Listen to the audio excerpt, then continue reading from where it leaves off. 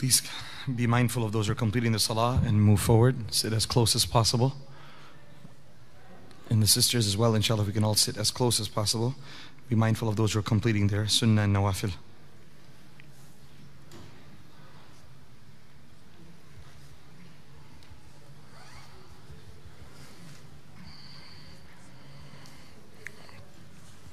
بسم الله الرحمن الرحيم اللهم صل وسلم على سيدنا محمد وعلى آل سيدنا محمد وبارك وسلم رب اشرح لي صدري ويسر لي أمري واحلل عقدة من لساني يفقهوا قولي سبحانك لا علم لنا إلا ما علمتنا سبحانك لا علم لنا إلا ما علمتنا سبحانك لا علم لنا إلا ما علمتنا اللهم علمنا ما ينفعنا وانفعنا بما علمتنا وزدنا علما وعملا اللهم نور قلوبنا بعلمك واستعمل أبداننا لطاعتك ووفقنا لما تحب وترضى من القول والعمل والفعل والنية والهدى إنك على كل شيء قدير يا فتاح يا فتاح يا فتاح يا وهاب يا وهاب يا وهاب يا جبار يا جبار يا جبار اللهم افتح أقفال قلوبنا بذكرك وأتمم علينا نعمتك ورحمتك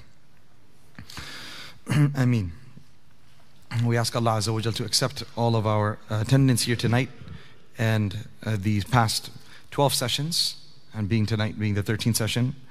We ask Allah Azza wa Jal to accept all of these past, present and future sessions of the tafsir, and whatever issues any one of us is going through as we attend and listen. We ask Allah Azza wa Jal through the barakah of this beautiful verses of the Quran that He allows us to come out of our difficulties, both spiritual and emotional. And beyond that, may Allah subhanahu wa ta'ala allow us to find answers to our questions. May Allah subhanahu wa ta'ala allow us to find a way out of the most challenging of things that we might be facing in our lives through the dars of the Quran. Ameen Rabbil Alameen.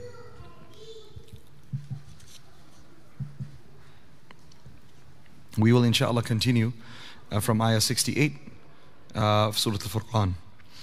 بعد أن أعوذ بالله من الشيطان الرجيم بسم الله الرحمن الرحيم والذين لا يدعون مع الله إلها آخر ولا يقتلون النفس التي حرم الله إلا بالحق ولا يزنون ومن يفعل ذلك يلقى أثاما يضاعف له العذاب يوم القيامة ويخلد فيه مهانا إلا من تاب وآمن وعمل عملا صالحا فأولئك يبدل الله سيئاتهم حسنات وكان الله غفورا رحيما ومن تاب وعمل صالحا فإنه يتوب إلى الله متابا والذين لا يشهدون الزور وإذا مروا باللغو مروا كراما والذين إذا ذكروا بآيات ربهم لم يخروا عليها صما وعميانا والذين يقولون ربنا هب لنا من أزواجنا وذرياتنا قرة أعين وجعلنا للمتقين إماما أولئك يجزون الغرفة بما صبروا ويلقون فيها تحية وسلاما خالدين فيها حسنت مستقرا ومقاما قل ما يعبأ بكم ربي لولا دعاؤكم فقد كذبتم فسوف يكون لزاما. Continuing on from the verses of the attributes of the servants of Allah subhanahu wa ta'ala, we move on to the last week we talked about. The last one that we spent time speaking about was when it comes to the economic aspects of a believer, financial aspects of a believer, how he handles those with moderation, and how dealing with our finances is part of our faith. Economically being prudent, and financially being strong, and as a government and as an individual both.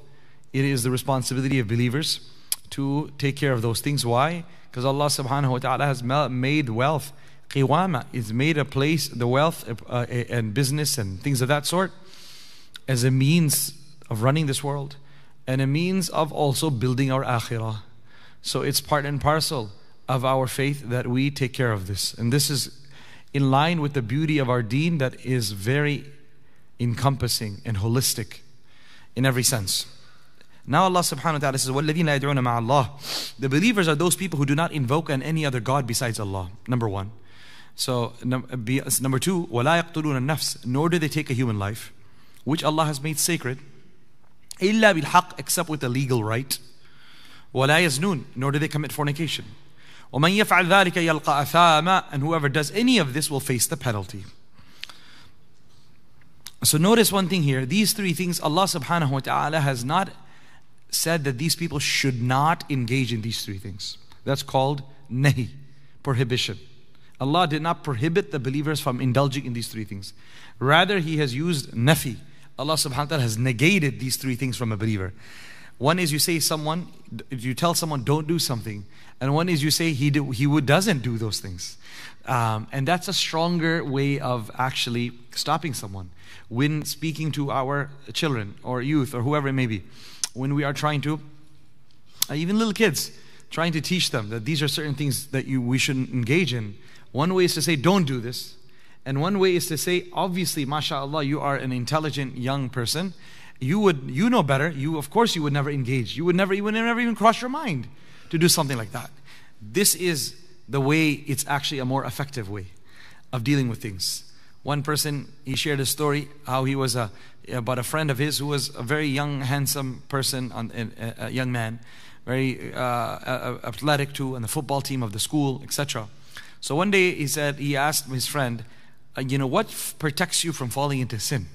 When you have the looks, when you have the charisma, when you've got the grades, when you've got all this stuff, what protects you from falling into sin? SubhanAllah, what a powerful response he gave.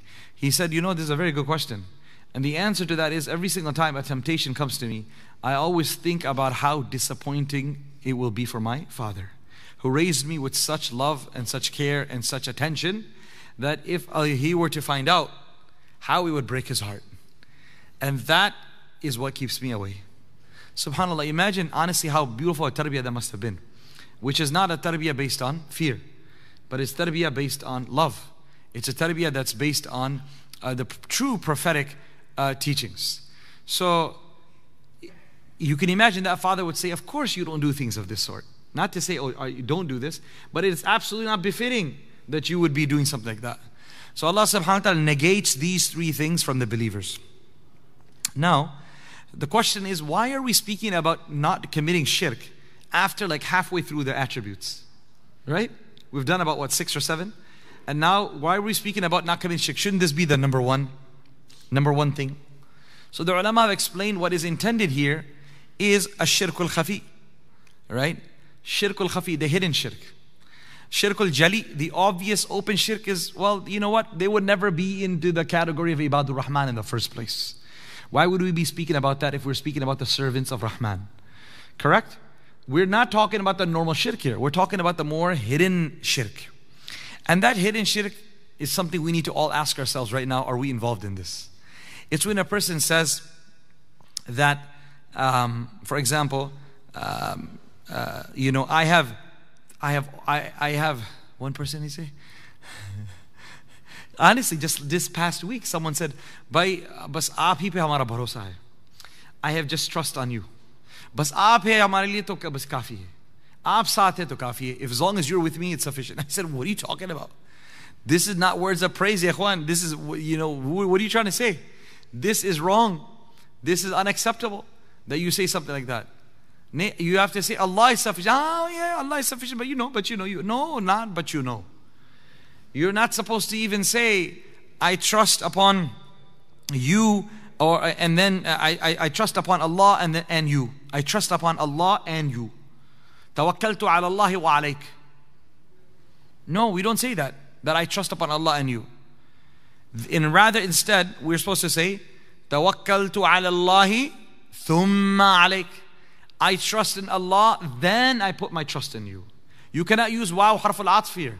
You have to use thumma, tarahi, lit-tarahi. You cannot say wow. Wow means and. That I trust Allah and you. No. You cannot put you or I in the same sentence with Allah. It has to be I trust in Allah subhanahu wa ta'ala, and then in the realm of means, I trust you. So this is, where we're talking about the shirk al-khafi that comes in.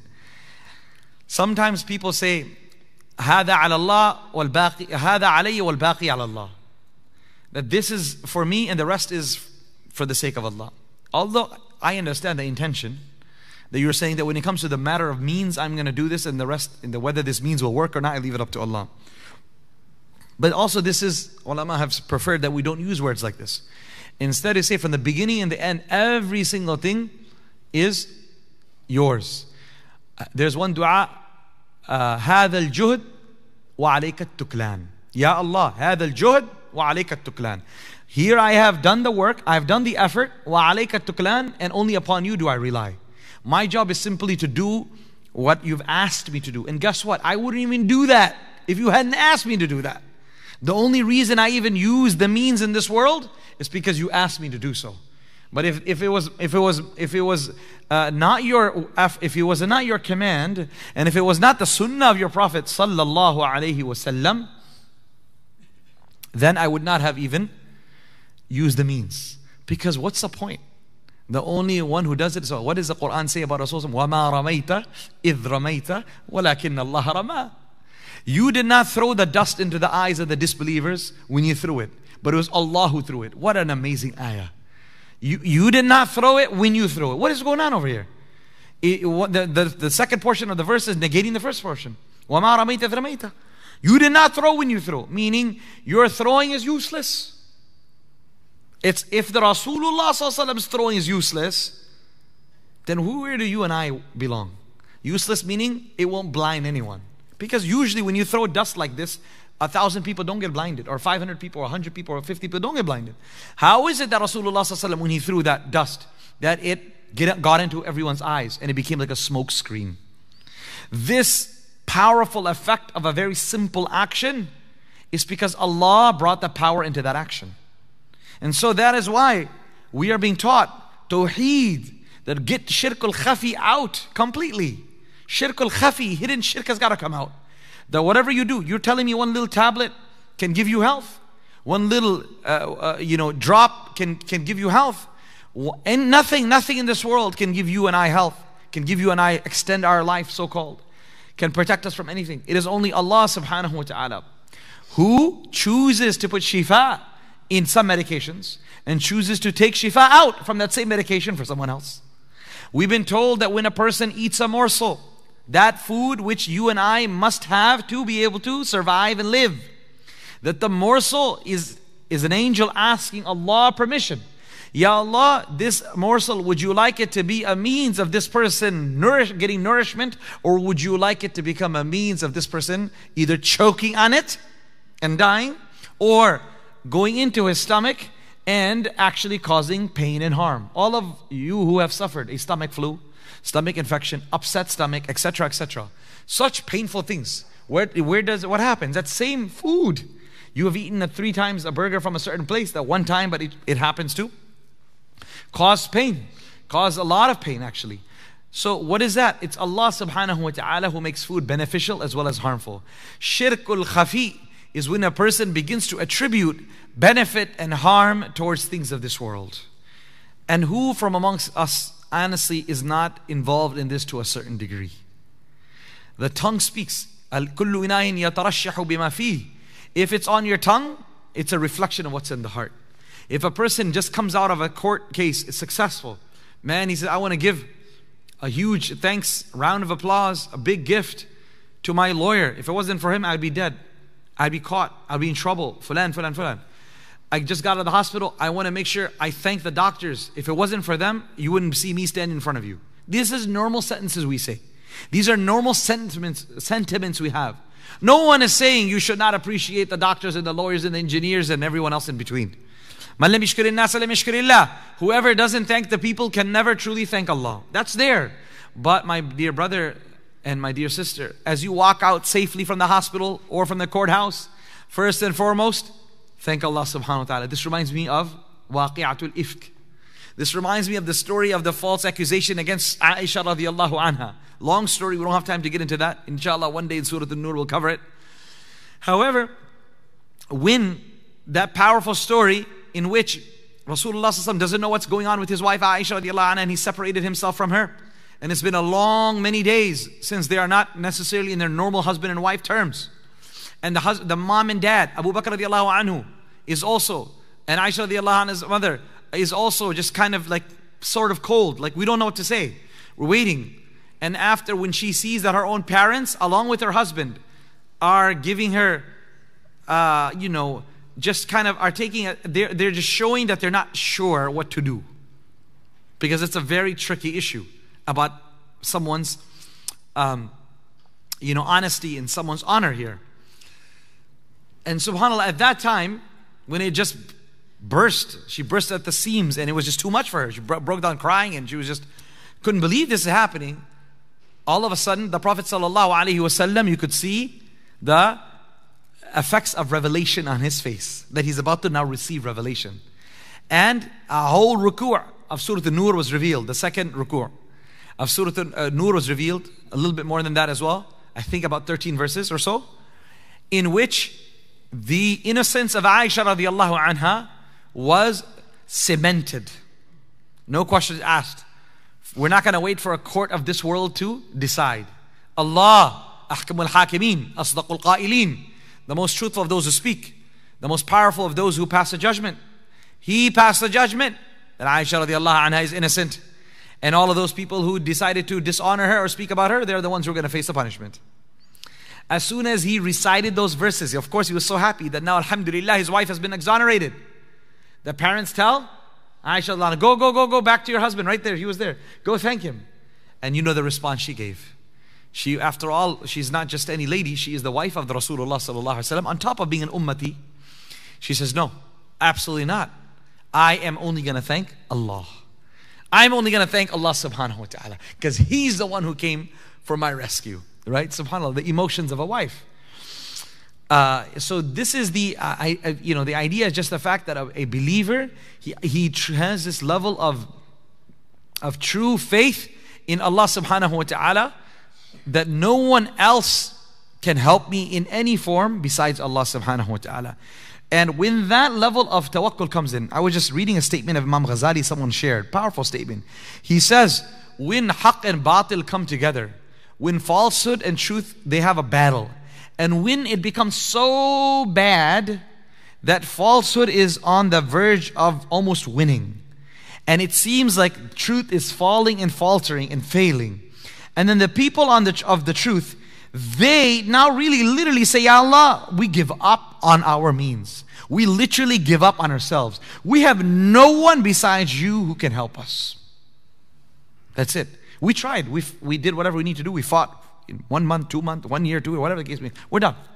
We're going to continue, but we have conviction that our efforts are no good. It's only you. When the level of conviction reaches at this boiling point, that's when Allah subhanahu wa ta'ala comes and He tips the scale. That's when He tips the scale. Other ulama have explained it to be like a thermostat. You can have temperature set at 72. No matter how cold it may be, for example, or how you can, whatever heat or AC or whatever you're speaking about. Say you're speaking about the heat here, and you set it at 72. You might feel very, very cold, but it's still at 73 by the thermostat. You might be feeling a draft. The window might be open. You're sitting right there. It's cold. But until the thermostat doesn't see 72, the heat is not going to kick in. No matter what happens on this side of the building. No matter what happens this side of the prayer hall. As soon as that hits 72, you'll all of a sudden hear the rumbling sound of the furnaces kicking in. Allah subhanahu wa ta'ala has a set thermostat or set meter upon which Allah subhanahu wa ta'ala's help will come. Allah subhanahu wa ta'ala's help will come. And no matter what happens, if you do not reach that status, or if the sacrifice of the ummah does not reach that temperature or that number, Allah's help doesn't descend. You might be almost there, but it has to be exact. If it's not exact, it doesn't work. So sometimes you think, I'm almost there, but maybe you are 0.001% away from 72, for example. So you might have so much loss of life, so much loss of wealth, so much loss of property, but does it make a difference until it hasn't hit a certain amount of sacrifice, not just loss, sacrifice for the sake of Allah subhanahu wa ta'ala. Then and only then will Allah subhanahu wa ta'ala's help comes. This is very important. and in this current era that we're in, to think about what I just said. If we want Allah subhanahu wa ta'ala's help, we all have to collectively start making sacrifice. We have to start filling up the masjids. We have to start fasting. We have to start reading excessive dua, dhikr. And along with that, continue to use the means available. We cannot just bank on this. We must use the means. But as we call the congressmen, as we call the senators, as we call our government offices and try to ask them and demand from them that they listen to the other side and demand a ceasefire, etc., etc. While you're making that phone call, in between the phone call, you need to be doing dhikr. And you got to tell yourself, my phone call is going to do no good. My marching is going to be no good. My chanting of different things is going to do no good without the help of Allah. I am doing what I'm doing simply to show Allah at least I tried. But my doing is of no use. The goal is to get Allah subhanahu wa ta'ala to help. You know, sometimes what happens? Allahu Akbar. When a person wants to get help, you need to move something. Let's say your mom wants to get you to do something at home, but she's told you it's not listening. Youngsters, not listening. It's a huge piece of furniture. What is our mother might do? You're not listening. She's going to sit there and say, let me just start picking this up myself. Now you're sitting there on the sofa doing something else. You see your mom picking up the dining table. How are you going to say? What are you going to do? You sit there? Of course not. You say, oh, I guess you really wanted this to be moved. Then you're going to call your sibling and together you guys move it. What is it? What did she do? She knows she can't move it. She knows she can't do it. You take an example of a child who wants something and he told you a million times, Baba, Mama, get me this. And you're busy doing your work. And now that little child will start actually picking up that huge bike or picking up that huge toy or whatever the case may be. And you know he can't pick it up. He can't drag it. Then you dump whatever you're doing and you go help him. We are similarly in the court of Allah. You say, Ya Allah, I tried. I know this protest, this calls, all of these things, and not just protests and calls. No, me even going to work at 8 a.m. Me even trying to, study in college for a job. None of this is going to do me any good without your help. I could get a PhD and be suffering jobless. And I could be a high school dropout and could have a very successful business. Isn't that the case? It can happen. Why not? So this is where we speak about staying away from shirkul khafi. Talking about protest, Maulana Yusuf rahmatullahi alayhi, Maulana Yusuf Mutala rahmatullahi alayhi, the rector and the senior of Darul Uloom Bury, who passed away rahimahumullah rahmatan wasi'ah, it was mentioned. I heard in a talk of Maulana Abdul Rahim Limbada saying that Maulana Yusuf rahmatullahi once he sent some of the students out to a protest in England long ago, for many years. I'm not sure what occasion it was, but one of the things he said, if you're going in the protest, go together. He was sending, I think, students of the seminary, the madrasa, go together. Don't just keep your identity as Muslim young men, right? Because if you mingle in, then you end up doing things that you might not be doing, you shouldn't be doing. And you end up being with maybe, people of the opposite gender, shoulder to shoulder. You don't want to be doing that. Stay amongst yourselves. And then instead of just, be punctual about your salah. Make sure you don't miss your salah. Number 3 is that make sure you remain busy in the dhikr of Allah. That is where it's going to be effective. Do you know, those of us who went for Hajj, how's that talbiyah, man? When you're reading that talbiyah and you're walking, boy, it's powerful, isn't it? It's so powerful. When you're doing tawaf and you're doing a dhikr, it's powerful. When you're doing sa'i and you're doing a dhikr, it's powerful. This is what people need to hear. Hasbunallahu wa ni'mal wakil. La ilaha illa ant subhanak inni kuntu min adh-dhalimin. Rabbi inni maghlubun fantasir.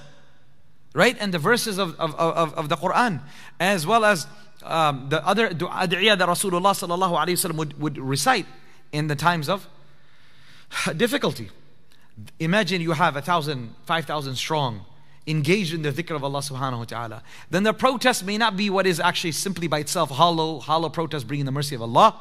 It is the tawajjuh and the attention of the protesters towards Allah subhanahu wa ta'ala. That rahmah of Allah coupled with your humble effort is what brings results. And so this is where the deen needs to be brought in every aspect of our life, including something like that. People run for campaigns, Muslim brothers.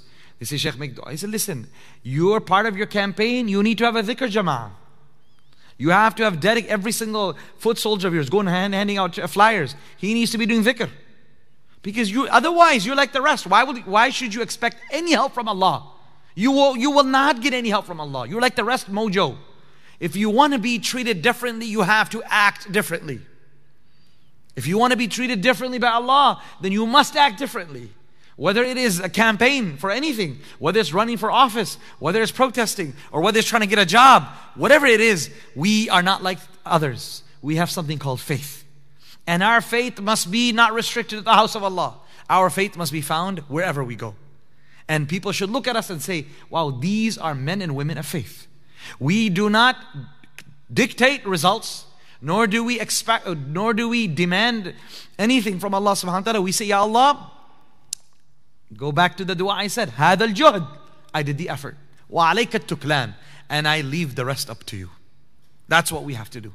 And when a person is free from this type of shirk al-khafi, then my beloved brothers, your business endeavor, your family issue, your health issue, whatever it is, you will start seeing the results that you had never seen before.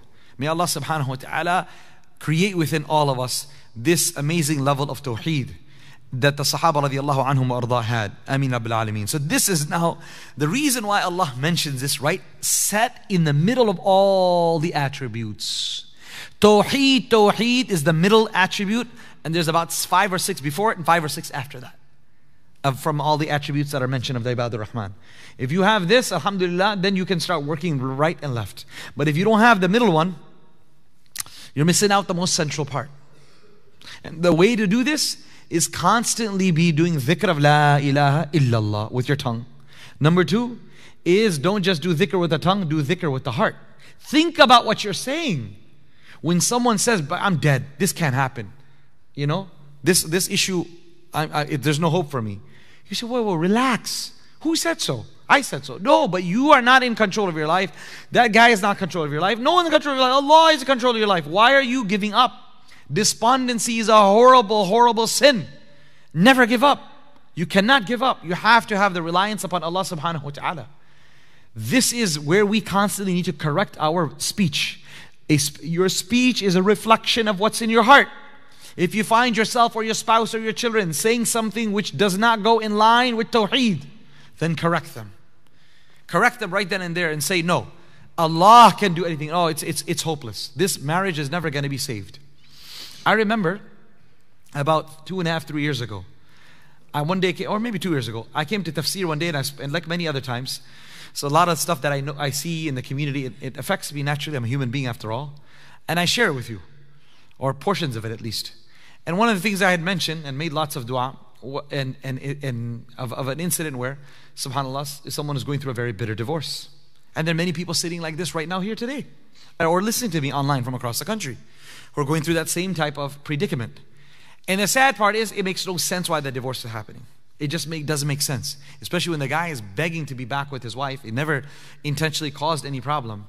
But the wife decides to file for divorce and go to court and try to do everything else you can imagine. There's the cases, many cases that I deal with. And I'm going to, subhanAllah. So I had mentioned that because it was really weighing heavy on me. And subhanAllah, anyone who had dealt with that case would say, many actually who dealt with the case say, this is it. Gone. This will never, ever, there's no way this can ever turn around. And my advice to them and to every single couple who's going through anything, and your children or yourself or your siblings, etc., is that don't ever say never. Never say never. Never say never. Have faith in Allah subhanahu wa ta'ala. Turn to Allah. Use all the means available, including, of course, arbitration, getting the sheikh involved, getting your elders involved, and along with that, using ruqyah for your marriage. Using ruqyah for your marriage. So, but everyone's, forget it. What's that going to help, brother? They say, brother, ruqyah is helpful. No, there's no ruqyah. This is the biggest shaitan. This shaitan here, subhanAllah, no ruqyah is help. You say, a'udhu billahi minash shaitan ar-rajim is for who? Tell me, against who?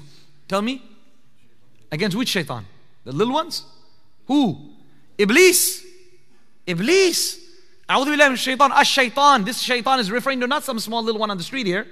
Is al-Iblis. The cursed shaitan. There's only one cursed shaitan. That's Iblis.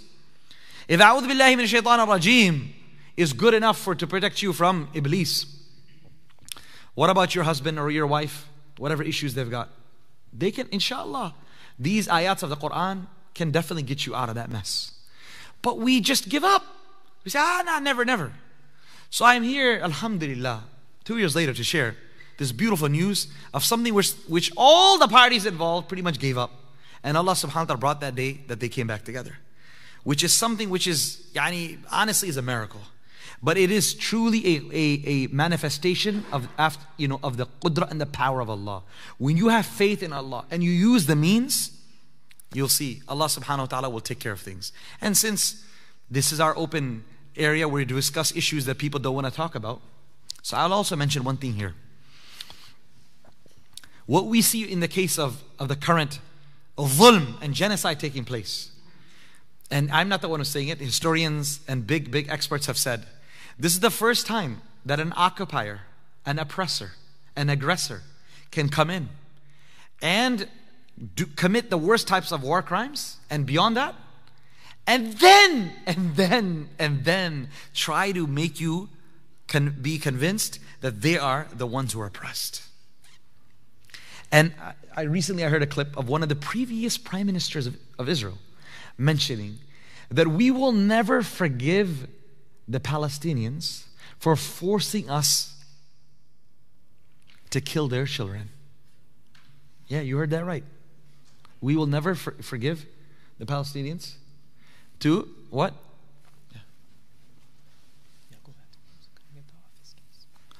Yeah, we'll never forget the children to be able to. We will never forget forgive the Palestinians for forcing us to kill their children. You can check up that the what you call that quote, but subhanallah, that's what it is.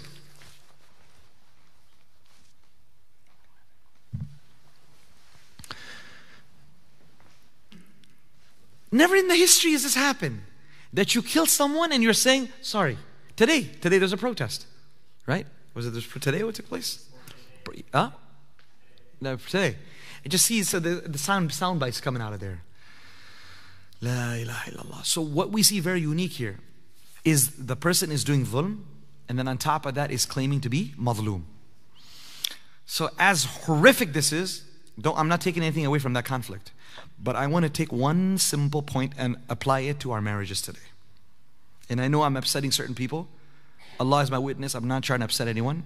I'm speaking the truth, because I have experience of not one or not two, not 10, way beyond that. Alhamdulillah or inna lillah, whatever you want to call it. In the marriages, there was a time when you would have aggressive men. And even now, oppressive men. They might have been physically abusive towards their spouse.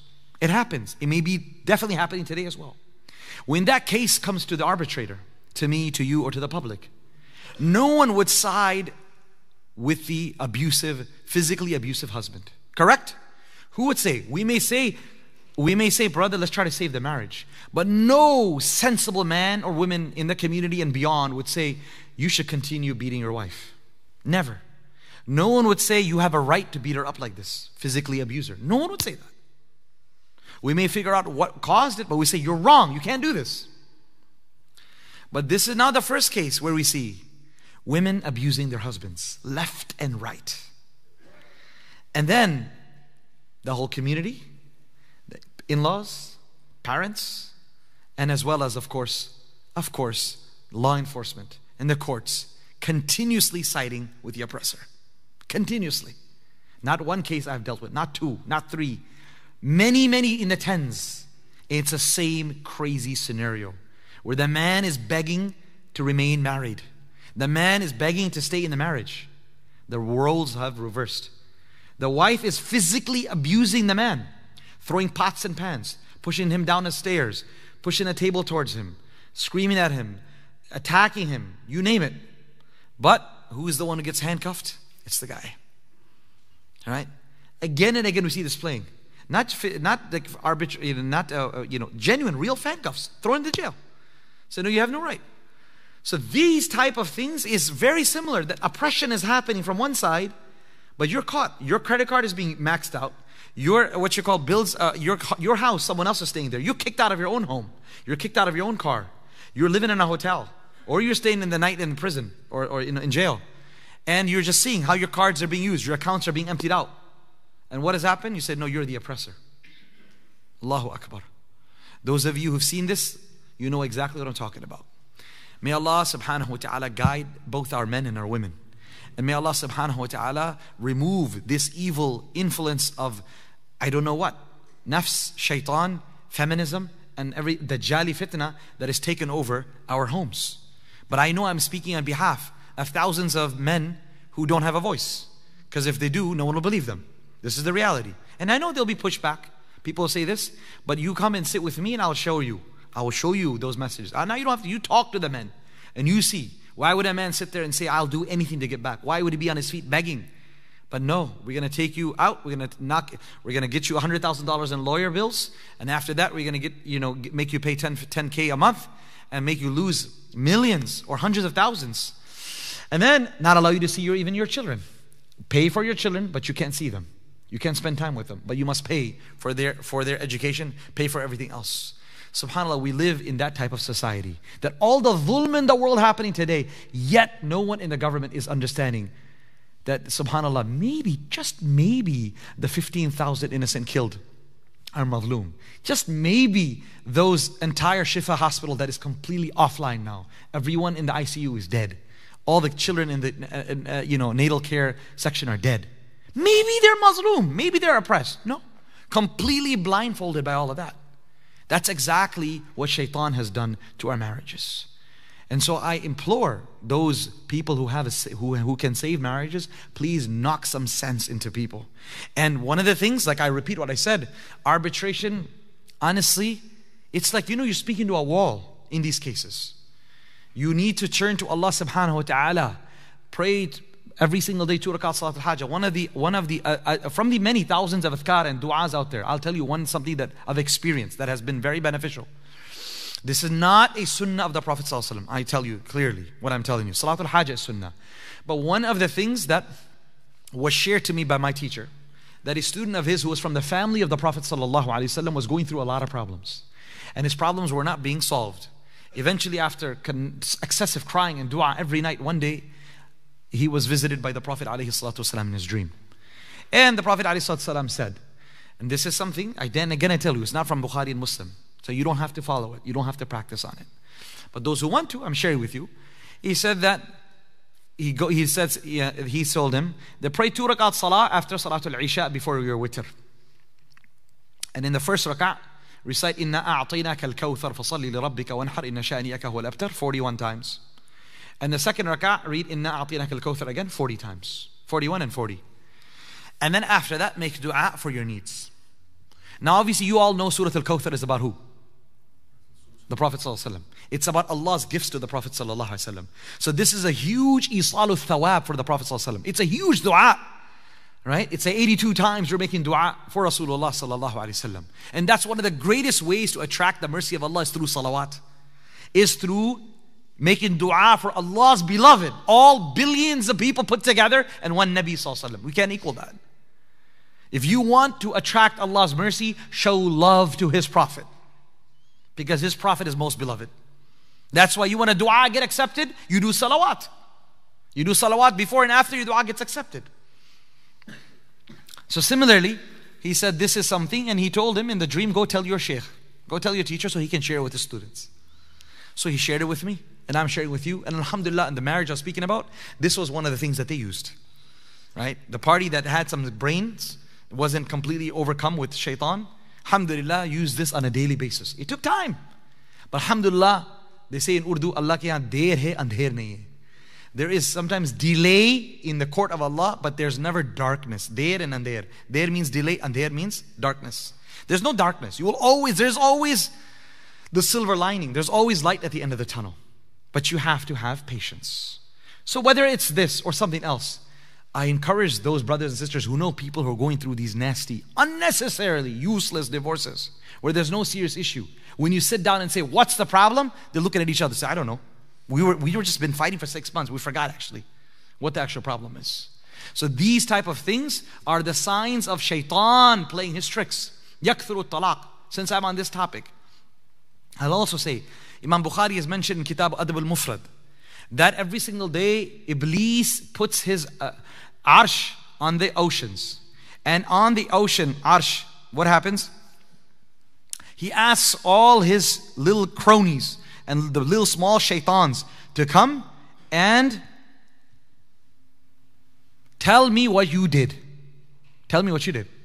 So all the shayateen come and they say, we did this, we did this. He says, okay, go.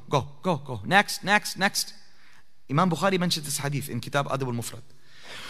Until a shaitan comes and he says, oh my master, I saw a married husband and wife and I attacked them.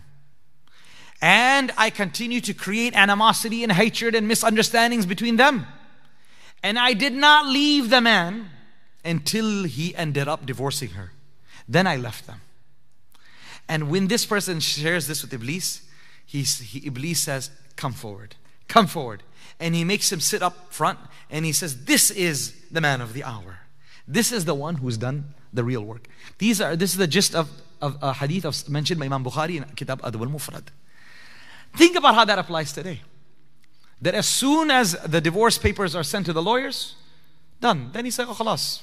Okay, I need to get out now. Let me go work on to the next one. So you're seeing that from the signs of the hour, the Prophet ﷺ said, yakthru talaq. Talaq will become rampant. But today, in many cases, in this part of the world, it doesn't seem that the husbands are the ones who are under attack the most when it comes to going towards divorce. There are some cases, yes. But I'm talking about my practice, if I can call it that, is where I'm seeing the women are the ones who are under attack. And so, we need to look out for each other. Our husbands and our wives, our mothers and our daughters. And if we see anyone going through this trouble, exhort them towards Allah, towards the remembrance of Allah. Bring Surah Al-Baqarah in the house. Bring dhikr in the heart. Bring dhikr in the home. Bring tilawah of the Quran in the home. And this is the only thing that's going to kick the shayateen out from our houses. Sunnah. The more sunnah we have in our houses, the more shaitan is going to run away. So this is a dilemma that we're all faced with. But subhanAllah, what a long tangent I went on this issue, but it went on to the aspect of tawheed. If you have trust in Allah subhanahu wa ta'ala, you will see Allah will take care of your affairs. May Allah grant us true trust in Him. Ameen Rabbil Alameen. The second thing that you will not see the believers involved in, لا يقتل النفس, they will not commit murder. Okay. Number 3, right after that, they won't commit zina. Wow. Shirk, murder, and zina. Right? Look at how it's come right back to back. Because this is, according to Allah subhanahu wa ta'ala, the third gravest sin. The biggest sin, shirk. Second gravest sin, murder. Third gravest sin, zina. And Allah subhanahu wa ta'ala has mentioned this in Surah Isra as well. وَلَا تَقْرَبُوا الزِّنَا إِنَّهُ كَانَ فَاحِشًا وَسَاءَ سَبِيلًا. Over there, where does Allah subhanahu wa ta'ala bring it? He brings it before murder. وَلَا تَقْتُلُوا النَّفْسَ الَّتِي حَرَّمَ اللَّهُ إِلَّا بِالْحَقِّ. Yes, He brings it before murder. They say that zina is actually a form of murder. Why is that? Because when a person falls into the sin and wants to ensure that a lineage is not created from this, then he will indulge in that which will not allow a soul to come into this world. So there's 2 types of murder. One is the murder of someone who is the soul is in this world and you take their life. And one is a murder, in one sense, of a soul that was meant to come, or was never officially never meant to come, but could have come based on the means, but you are creating obstacles for that soul to come into this world because the means and the reason behind that was not proper nikah. Are you all getting what I'm trying to say? Right? So this is also a form of qatl. Allahu Akbar. What a grave sin that Allah subhanahu wa ta'ala brought that. And this has become the most common thing in our society, between all aspects, all sectors of our community. When deen will not be followed, this will be happen. And the biggest the source of this sin becoming common in our communities, of course, is the mobile phone.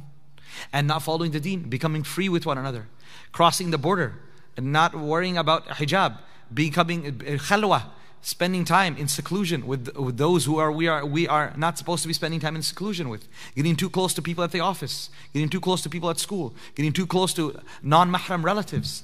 All of this, my beloved brothers and sisters, ends up becoming a means of all of this mess. Right? May Allah subhanahu wa ta'ala close the doors of zina upon our community and open up the doors of nikah. Ameen Rabbil Alameen. Okay, so What does bilhaq mean? Legal right? Of course, that means something which through an Islamic court, something through an Islamic court has been decided, like someone who has been caught committing a murder and it's proven beyond doubt that he's committed murder. Well, then of course, in that case, his life will be taken if the heirs have not forgiven him and have not wanting to take blood money. وَمَنْ يَفْعَلْ ذَلِكَ, whoever does any of these things, he will face the penalty. Athaman means punishment. Or, what does it mean you'll face the punishment? I'm sorry, atham actually means sin. You will come face to face with sin. You know, when someone catches you, say, hey, I see you doing something. You can lie. Say, no, I didn't do it. You're falsely accusing me. Where's the proof? But imagine if the sin were to be given a shape and a form, and right here in front of your eyes, you're coming face to face with the mujassama, with the with the sin being personified. If you get what I'm saying, right? How can you say it's right here, the sin right in front of you? How can you deny that? Allah Azza wa says, people will come face to face with their sin, where it will become something you cannot deny. يُضَاعَفْ لَهُ الْعَذَابُ يَوْمَ الْقِيَامَةِ. The punishment will be increased, multiplied on the day of judgment. وَيَخْلُدْ فِيهِ مُهَانًا, and they will remain in it forever. Muhanan, in disgrace. They will remain in it in disgrace. Okay, Allah subhanahu wa ta'ala says punishment will be multiplied. But I thought you only get punishment for as much as you have done. What does that mean, getting multiplied? مَنْ سَنَّ سُنَّةً سَيِّئَةً, whoever starts a bad trend, فَعَلَيْهِ وِزْرُهَا وَوِزْرُ مَنْ عَمِلَ بِهَا مِنْ غَيْرِ أَنْ يُنْقَصَ مِنْ أَوْزَارِهِمْ شَيْئًا. He will get the sin of his own sin, he'll get the punishment of his own sin, but he'll get the sin of everyone who was inspired by his sin. Like Qabil committing a murder, now he'll get the sin of every murder that happened after that. Allah subhanahu wa ta'ala says in Surah Ankabut, وَلَا يَحْمِلُونَ أَثْقَالَهُمْ وَأَثْقَالًا مَعَ أَثْقَالِهِمْ. They will definitely carry their burden, and along with that, the burden of others. Meaning the burden of others who they inspired with their action.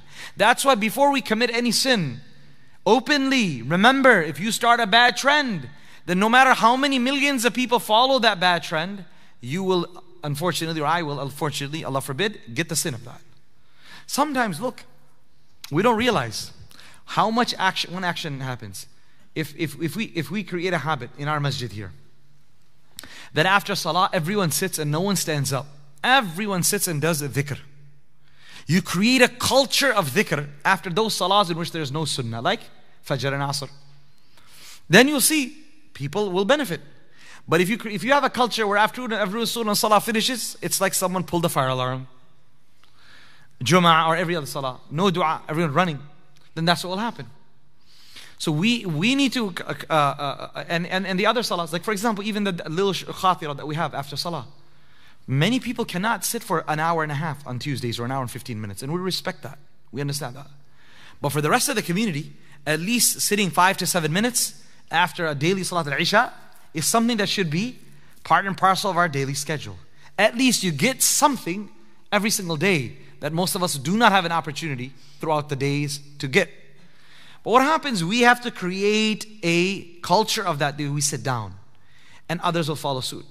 But if a person creates a culture against that, I'm not saying they're going to get sin for it, but I do say that they may not get as much as reward as they could have. Because what we're doing is we're creating intishar. We're creating a movement. This is just one example that came to mind. But there's obviously much larger things that are actual sinful. That when a person starts a bid'ah, innovation, anyone who follows that innovation, he'll be getting that sin for it as well. And so this is why Allah subhanahu wa ta'ala says yudha'af, punishment will be increased. And then the word muhana has been used. Muhana has been disgrace. You know, punishment has been mentioned with alim, adabun azim, adabun alim, azim and alim, painful punishment, painful torment, etc., etc. This one over here has been mentioned disgrace. This is not physical punishment. This is what? Psychological punishment. So understand that Jahannam has got both. This disgrace is also a part of the torture. Some people, you hit them, you hit them, yani a child I'm talking about. If you hit him, it won't hurt. He's like, yeah, you can hit me more all you want. But if that same person, you get mad at him in front of the people, oh, That is much, much more painful. So everyone has got a different pain tolerance. So here the Quran is speaking about that some people will get physically tortured or punished, and then along with that, they will be receiving this psychological punishment as well. May Allah protect us from any and all forms of punishment. Except for those who repent, amana, and then believe. وَعَمِلَ عَمَلًا صَالِحًا, and do righteous deeds. Allah subhanahu wa ta'ala will substitute their misdeeds with good deeds, and ever is their God all forgiving, mercy giving. What's going on over here? Allah subhanahu wa ta'ala is mentioning that if you repent and then you believe, what do you mean? I thought we're believers. Wow.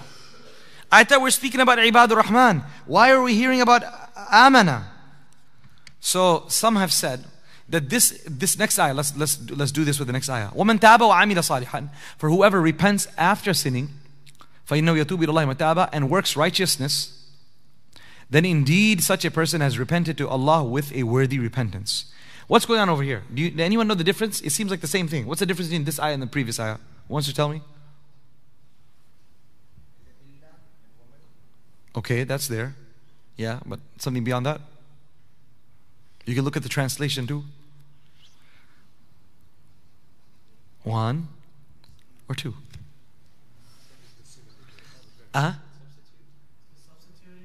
Yeah, that's the reward. But let's talk about the first part. Just except for the one till here. Yes, you're right. What did happen? The first one says amana, believes. The second one does not say amana, believe. It's just repent. Got it? So this is the difference. So some have said these two verses are speaking about different type of sins. The first verse is of people who actually committed such a sin that they left Islam. Non-Muslim. Or a Muslim who ended up doing something and left Islam. That he has to now repent and then become a Muslim again. Or a non-Muslim needs to repent and become a Muslim. And the second verse is speaking about a Muslim sinner who committed a sin and he's repenting. Okay, that's one explanation.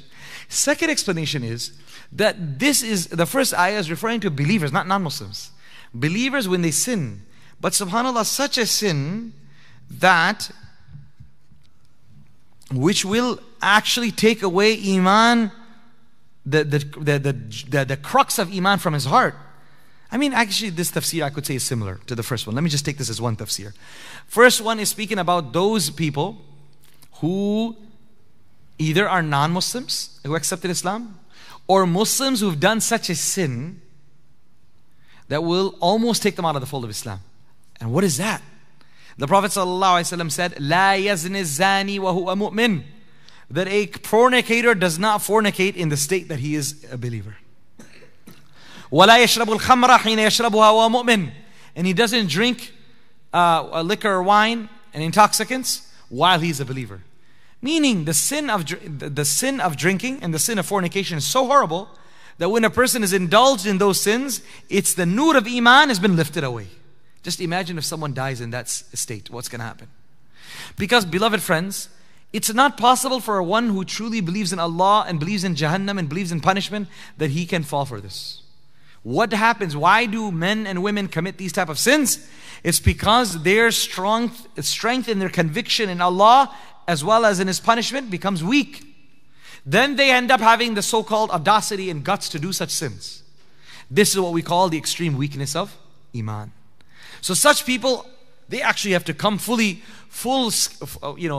have full swing, have to come back, repent to Allah subhanahu wa ta'ala, and also renew their kalima. We won't say they're kuffar. We won't say if a person drank, he'll become a kafir. A person did zina, he'll become kafir. No, we're trying to say like the strength of iman, the nur of iman is gone. And for Allah Azza wa Jalla is saying, it's as though that they need to now renew their iman. Beloved friends, when a person is sinning, or in the world has committed mistakes, and at home, a son or a daughter of yours, a sibling or spouse has really crossed the lines.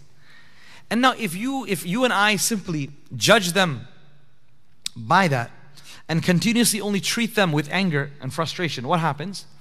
These people will say, okay, I've already done so many wrong things. You know what? I don't care.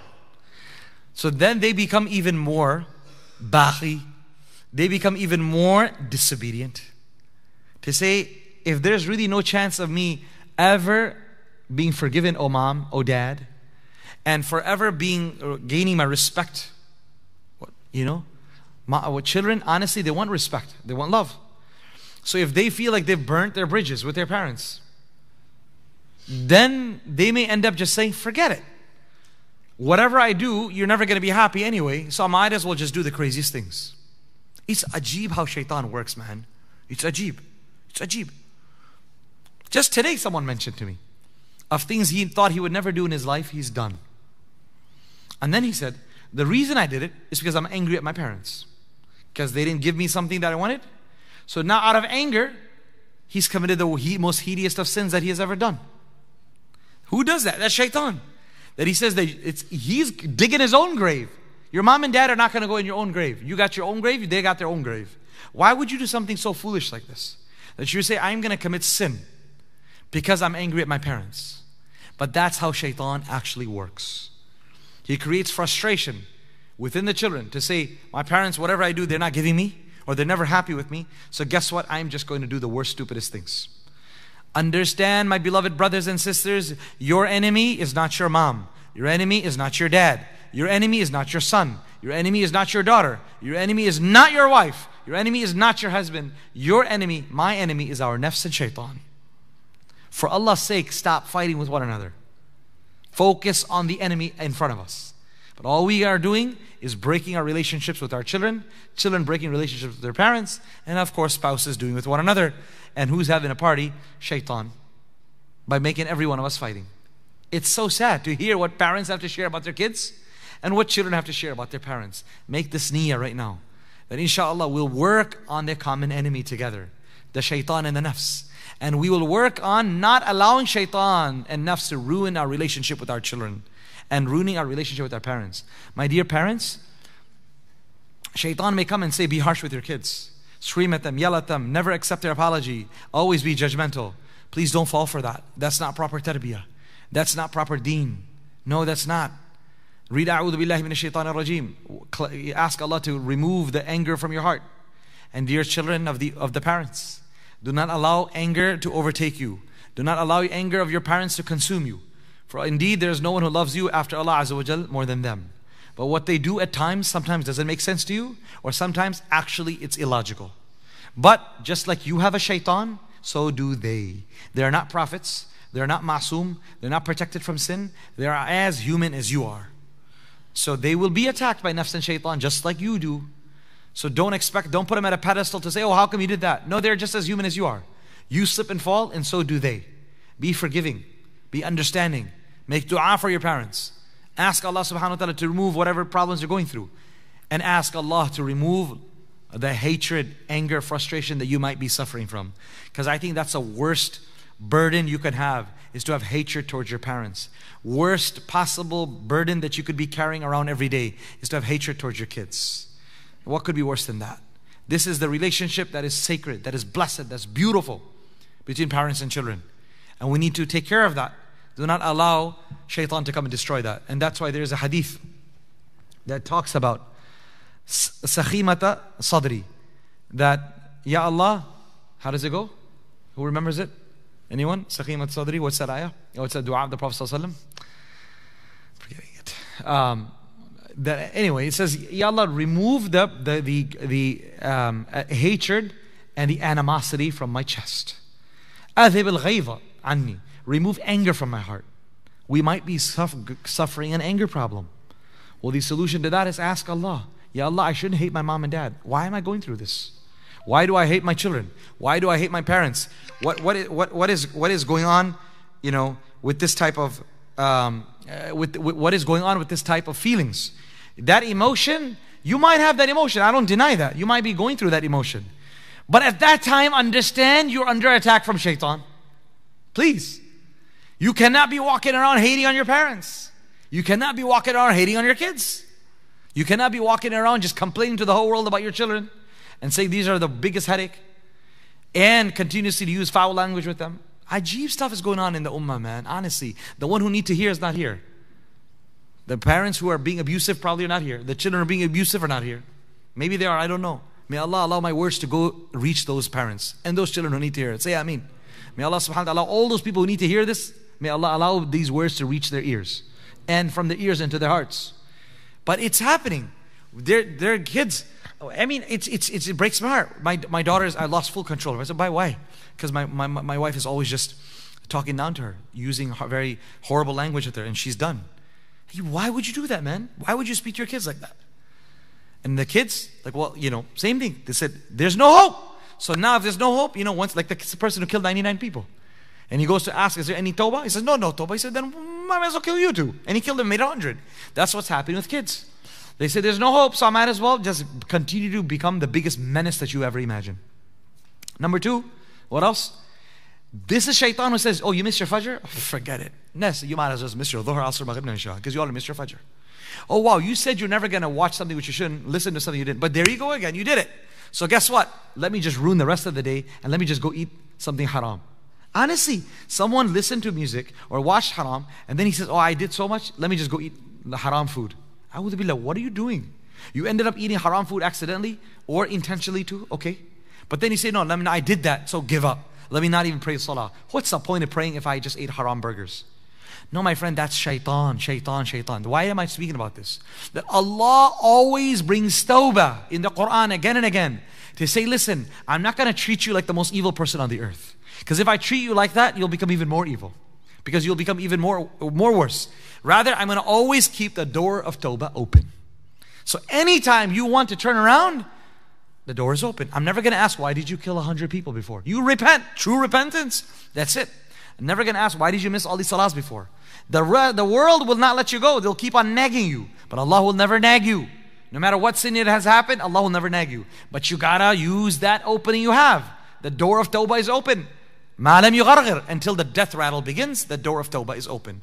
This is for all of us. If we have abused one another, abused the world, anyone in the world, financial abuse, tongue abuse, or abused our Prophet ﷺ and neglecting his sunnah, or broken our commands of Allah subhanahu wa ta'ala, whatever it may be, the doors of tawbah are open. وَالَّذِينَ لَا يَشْهَدُونَ الزُّورِ.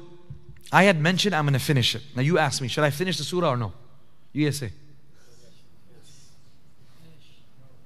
No. Yes. No. I don't know. People are going to say, you said it's final and then you're not. Because I don't want to prolong it. It's a weeknight. So that's why I'm asking. Huh? There's ikhtilaf here, huh? Subhanallah. Inshallah. Okay, bidhnillah. Give me 20 more minutes.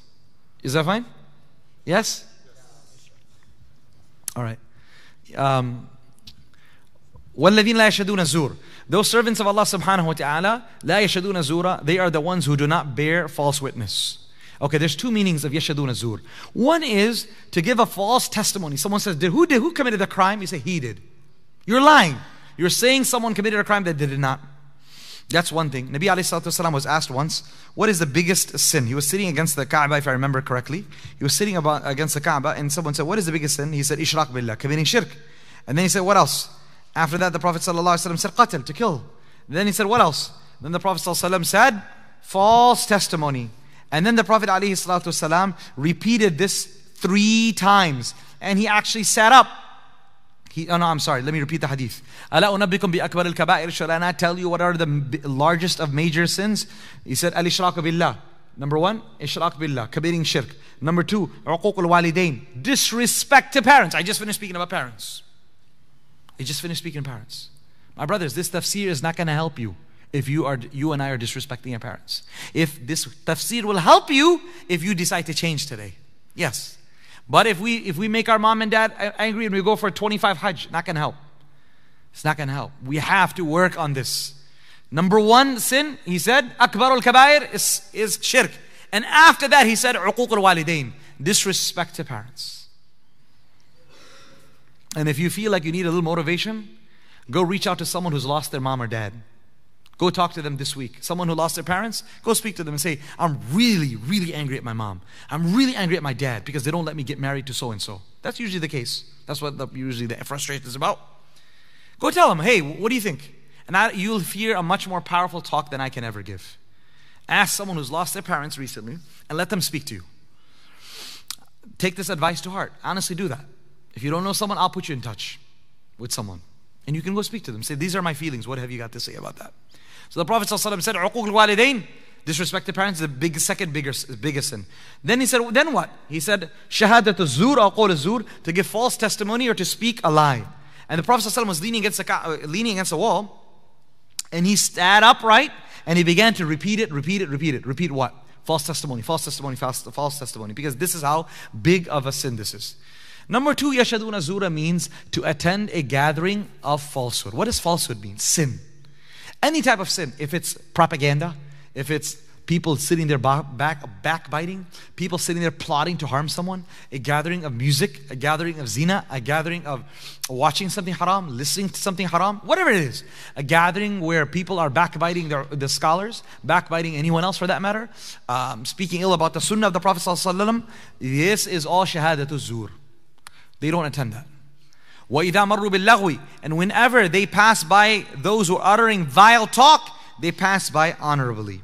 This is speaking about, beloved friends, any type of lagwa means batil, useless things which are harmful, ma'siyah, which are not going to be any benefit for you in this dunya or akhirah. Many times you are in class and there are a bunch of guys saying inappropriate jokes. What do you do at that time? You don't just politely smile. You take your bag and you walk out. You put on your earplugs, right? You put on your earpods or whatever. You don't participate in that. There's no such thing as I just got to be courteous. There's no courtesy when people are trash talking. There's no courtesy when people are cursing. There's no courtesy when people are speaking filthy jokes. That's not where Ibadur Rahman. You will never find Ibadur Rahman around these type of gatherings. Instead, they move on.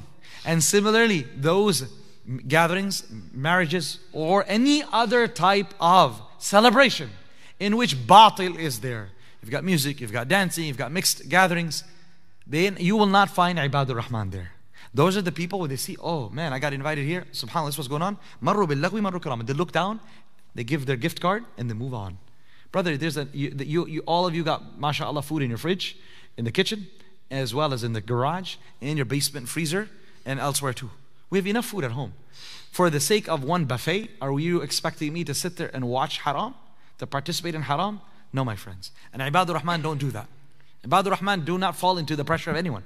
Say no, marru billahi marru kirama. Whenever any type of such useless things happen, vile things happen, falsehood happens, they pass by honorably. Musamaha, this is called musamaha. Just look the other way.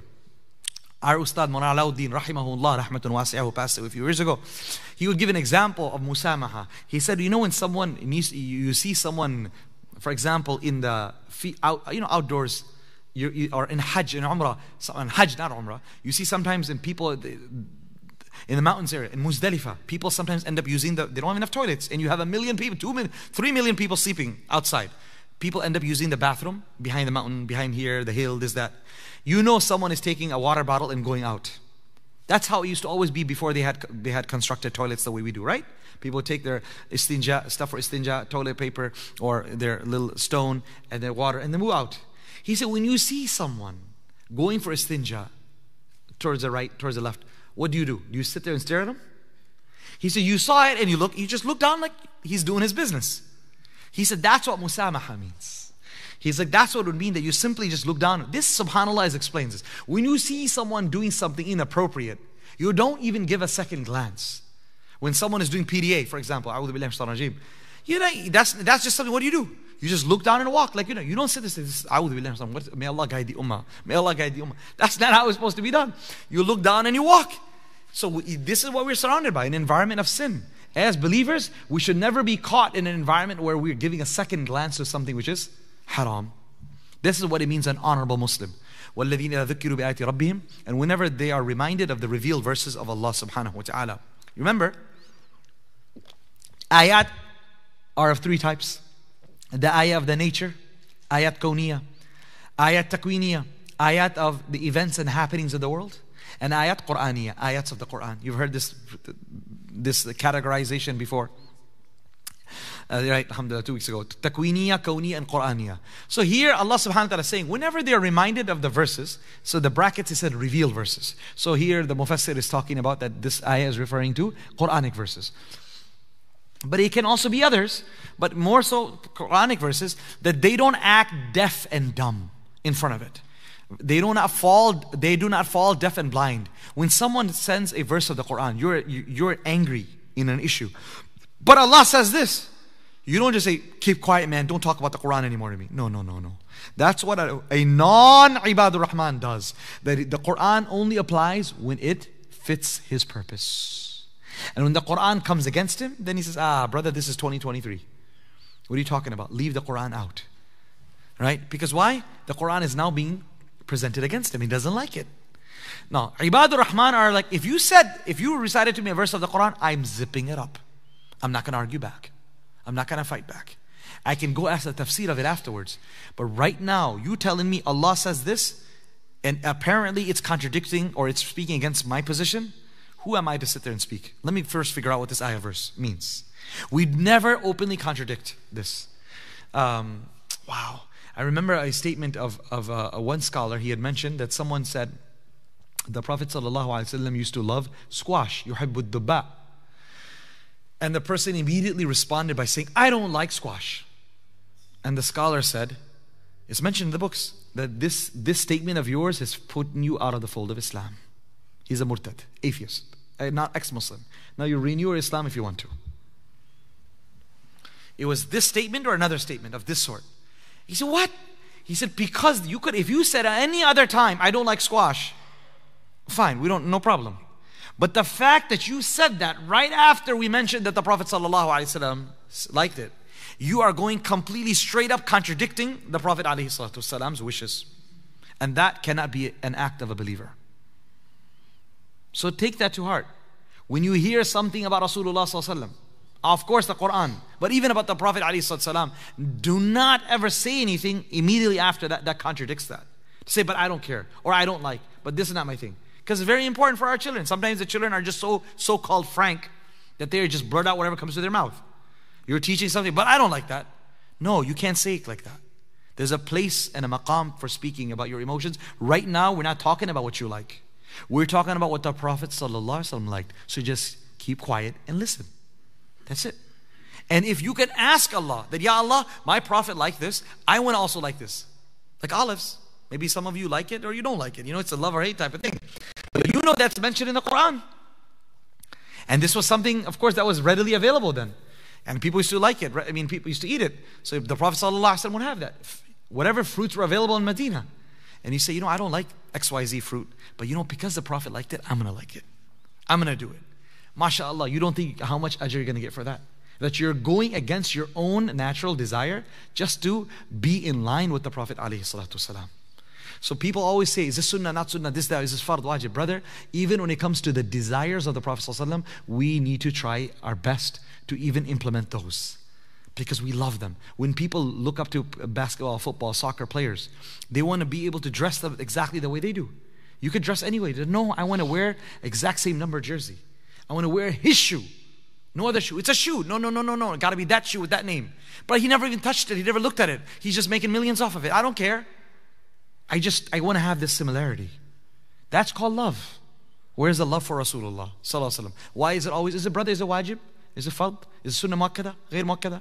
That's not how a lover speaks. A lover says, if my Prophet has anything to do with it, that's it. It's got to be in my life. May Allah grant myself and all of us here that love of Nabi alayhi salatu wasalam. Ameen Rabbil Alameen. So they treat the verses of the Quran with utmost respect. They don't just fall deaf and blind in front of it. وَالَّذِينَ يَقُولُونَ رَبَّنَا هَبْ لَنَا. And these are the believers who don't just make a lot of effort on the tarbiyah of their children and their spouses. You heard me right. What did I say? Yes. Tarbiyah of the children and spouses. The husband is responsible not only for the children, he's responsible of the wife as well. That's your job. That's why guys say, I want to get married. I'm like, okay, are you ready to be the sheikh? Huh? I thought you're the sheikh. No, I'm not the sheikh of your wife. You're the sheikh of the wife. You are the sheikh of your wife. You have to have what it takes to be a mentor. Your life and action should be such that your wife is impressed by you. Not of how cool cat you are outside, but how cool cat you are in the musalla. How your akhlaq are, how your character is, how you act with your parents, with her parents, how you act in the masjid.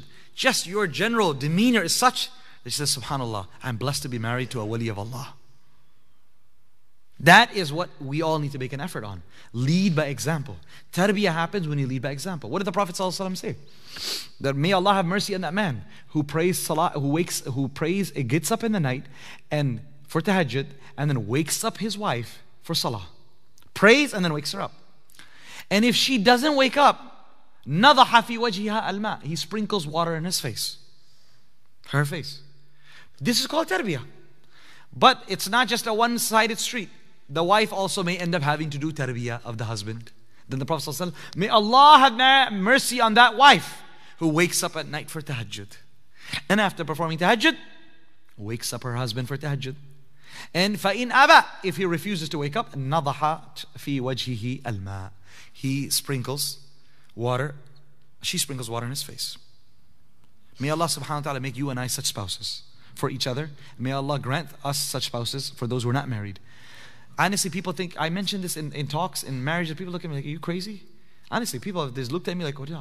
I'm not crazy. This is what the sunnah. People say, oh, but one brother reached out to me right now. He said, I'll change my whole marriage date and this, I just need you to be there. I said, I'm nobody, man. My presence, bring sunnah in your life. My presence in your marriage is not going to do anything. Rahim Allah, you've got the dua of Rasulullah. May Allah have mercy on the man. You want Nabi Sallallahu dua? Do this. Wake up at tahajjud and wake your spouse up. Marry someone who doesn't mind being woken up. Speak about it in the first night, that this is what we're going to do. We're married now, we're each other's spiritual buddy. This is how we're going to roll. I need your help. Not like I used to pray tahajjud my whole life, but I'm going to start fresh now. You help me, I help you. We're going to do it together. Like someone who wants to, join a weight loss program, says, I need some help. Someone wants to get off smoking, cigarette smoking, I want to get some help. Same thing. We need to work on our tahajjud. Let's work together. What better nights than these winter nights to work on this? And start off with at least performing salah before you go to bed. If you cannot get up early, start off with that and then move on. But the idea, my beloved husbands and husbands-to-be, is that our responsibility of the tarbiyah at home is not only of the children, of the spouse. It is. And the tarbiyah is not through screaming and yelling. Tarbiyah is not of the children, of course not of the spouse. It has to, methodically, it has to be done. You have to think about it. You have to bring them to gatherings like these. Ilm and dhikr. Say, okay, we're going to have a night out. Tuesday nights, we don't have to cook. Khalas, we'll go out to eat. And after that, we'll go sit and attend a dars. Right? Come up with different ways for your family that you can create an environment where they get good exposure. Many people think that Umrah is the best time to take their spouse. What do you guys think? It's good, right? It is good. And you guys thought, like, what are you going to say? But I will say what I have to say now. Going for Umrah on your own with your bunch of family members without a scholar is not a good idea. Someone recently who never went for Umrah for years, good, pious, good young man, he went and then he shared his shock. He said, what? I cannot believe this is Umrah. This is Umrah? Like, really? I have a much better environment in the madrasa than over here. Yes, as long as you're inside the haram, it's okay. But as soon as you step out to eat or to sleep or to do anything else, it's completely messed up. The environment for an average, maybe guy who works in corporate world is okay. But if you're coming from a dini environment, it's not okay. It's not okay. The amount of opportunities to commit zina of the eye is too much. And beyond. I don't want to get into that detail. Leave that for another occasion. But there is unbelievable stuff happening there. Unbelievable level of capitalism and commercialism and every other thing in between is taking place as soon as you step out of the haram. So if a person just goes for a so-called spiritually uplifting Umrah journey, if you don't have a scholar who's going to put you in your right place and gives you an example, leads by example, tells you what you need to do, unveils for you the spirituality that's hidden there. It's there, but it's hidden. It's hidden behind all of that commercial stuff. You have to learn how to find it. So otherwise what will happen, it'll just become a family vacation. And now what's going on is you have children whose mom and dads thought their kids are going off track, let's take them for Umrah. And honestly, that Umrah trip is having zero benefit. Right here in this very same masjid, I'm telling you. A young man came from a few months ago, and he's like, oh, I need to talk to someone. So he was speaking to one person, and then after that he's like, well, I'm not a Muslim. He's Desi looking Muslim guy, like with Muslim name. He said, I'm not a Muslim and these are all my problems. So that person sat down, our scholar sat down and spoke to him, answered all his questions and said, wait, so how long, like, what do you mean you're not a Muslim? He says, actually, I just came back from Umrah. And while in Umrah, I decided to leave Islam. All right? Honestly, this happened right over here. Till now, he's like, I'm not here to learn. I'm here to argue. So what's going on?